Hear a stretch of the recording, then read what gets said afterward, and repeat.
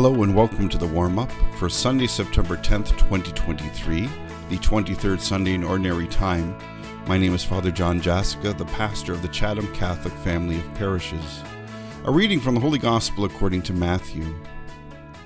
Jesus spoke to his disciples, "If your brother or sister sins against you, go and point out the fault when the two of you are alone.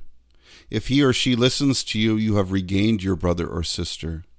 But if the person does not listen, take one or two others along with you, so that every word may be confirmed by the evidence of 2 or 3 witnesses. If the person refuses to listen to them, tell it to the church. And if that person refuses to listen even to the church, let such a one be to you as a Gentile and a tax collector. Truly I tell you, whatever you bind on earth will be bound in heaven, and whatever you loose on earth will be loosed in heaven. Again, truly I tell you, if 2 of you agree on earth about anything you ask, it will be done for you by my Father in heaven. For where 2 or 3 are gathered in my name, I am there among them." This is the gospel of the Lord. Hello everyone, welcome to another edition of the warm-up as we take a few minutes just to get ready for the Sunday gospel, the upcoming weekend gospel, just as a way to maybe enhance our attendance at Mass, maybe give you a little bit of perspective and that might be helpful, or you might just disregard some of it and say, wow, well, at least it was under 10 minutes. So I just have, these are just opportunities of reflecting on and taking a look at the gospel and see maybe how it can affect us and help us be faithful disciples of the Lord in our world today, which is a very challenging and different world, which needs saints, which needs disciples, and that's you and I. So what strikes me in this gospel? Well, there's a sense of perseverance when you're having problems with people. I find it sometimes we often avoid conflict. I do that too sometimes, where there's problems, there's issues, but we'd rather gossip about it or talk about it with our friends and people we trust, but not deal with it with the people we have problems with. And they oftentimes continue to grow. And so there is this call of being persistent in trying to seek reconciliation to resolve the problem. So Jesus says, if a brother or sister sins against you, go and point out the fault. When the 2 of you are alone, go and talk about it. If it's difficult to do that, bring a couple of other people to talk about it. Try to figure it out. And a lot of times it's miscommunication. What I find, working with staffs, working in ministry, and even in my own life, sometimes there's things that we think that are happening that are not happening. Thinking of what people are thinking about us or about situations that's not the case. And so we try to reconcile, we try to heal, and there might be a point where it's just not going to be possible. And then Jesus goes, let such a one be to you as a Gentile and a tax collector. I mean, we can try, we can't force reconciliation, we can extend the hand, we can persist in seeking that forgiveness. But that has to be kind of a mutual pursuit for people. But we do our best, and then in our hearts can do that healing. So there's a persistence in seeking reconciliation, deal with the situations and the circumstances, and I think there's a grace in that. And then instructing the disciples, truly I tell you, whatever you bind on earth will be bound in heaven. This is kind of the guidance of the reality of the church, and whatever you loose on earth will be loosed in heaven. He goes on, and what strikes me is, for where 2 or 3 are gathered in my name, I am there among them.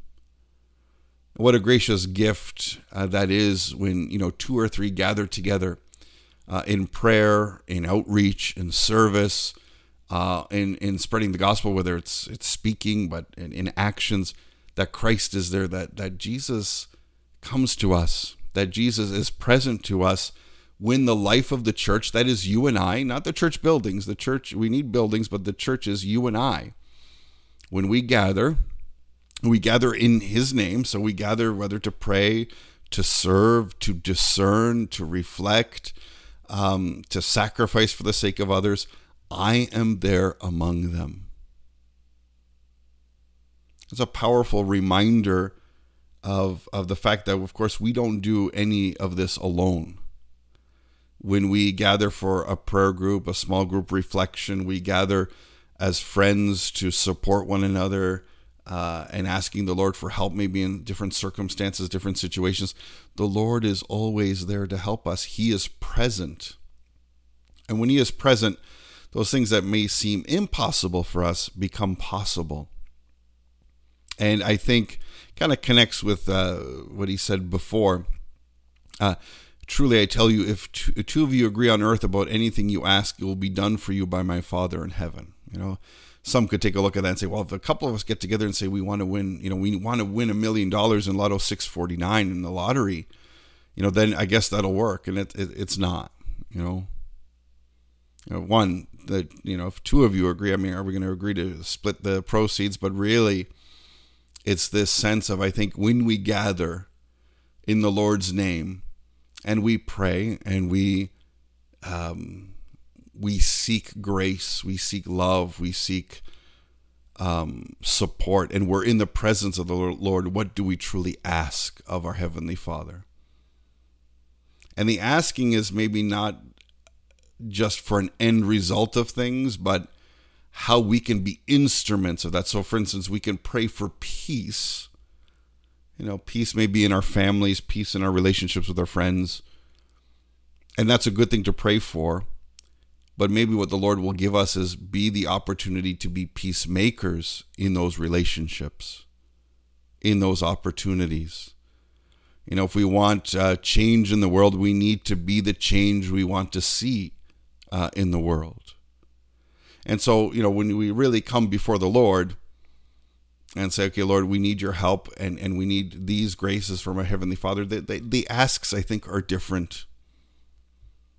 The asks are not, I don't think they're selfish.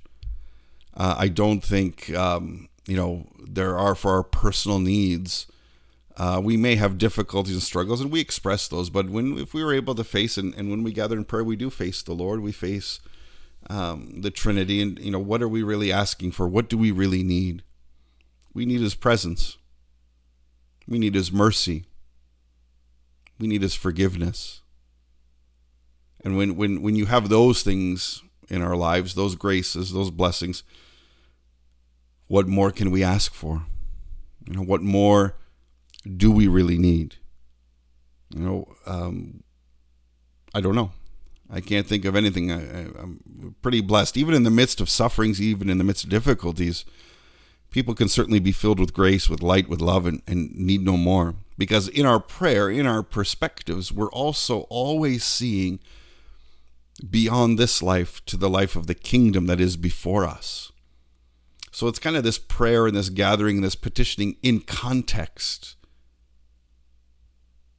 We may be enduring difficulties and struggles that we would like to have passed, to be gone in this life. And boy, there's so many that we pray for daily for those things.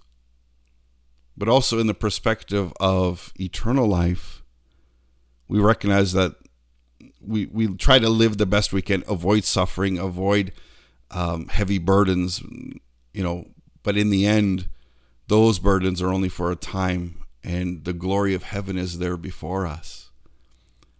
And so for me, what do I ask? Well, I ask for many things from the Lord, many graces, but in my prayer, it's the Lord saying, well, what are you going to do to help make these things happen?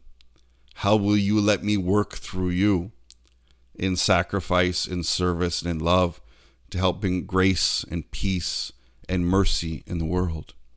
It takes perseverance, takes trust, takes surrender, and for me, it takes a decision every day. Some days are better than others. So as we get ready for Mass this weekend, we look at this gospel, we look at seeking to reconcile differences with those around us, the challenges that we have, and we do our very best to do that. We ask the Lord for help, to guide us. And when we gather in prayer, when we gather in service, Christ is there.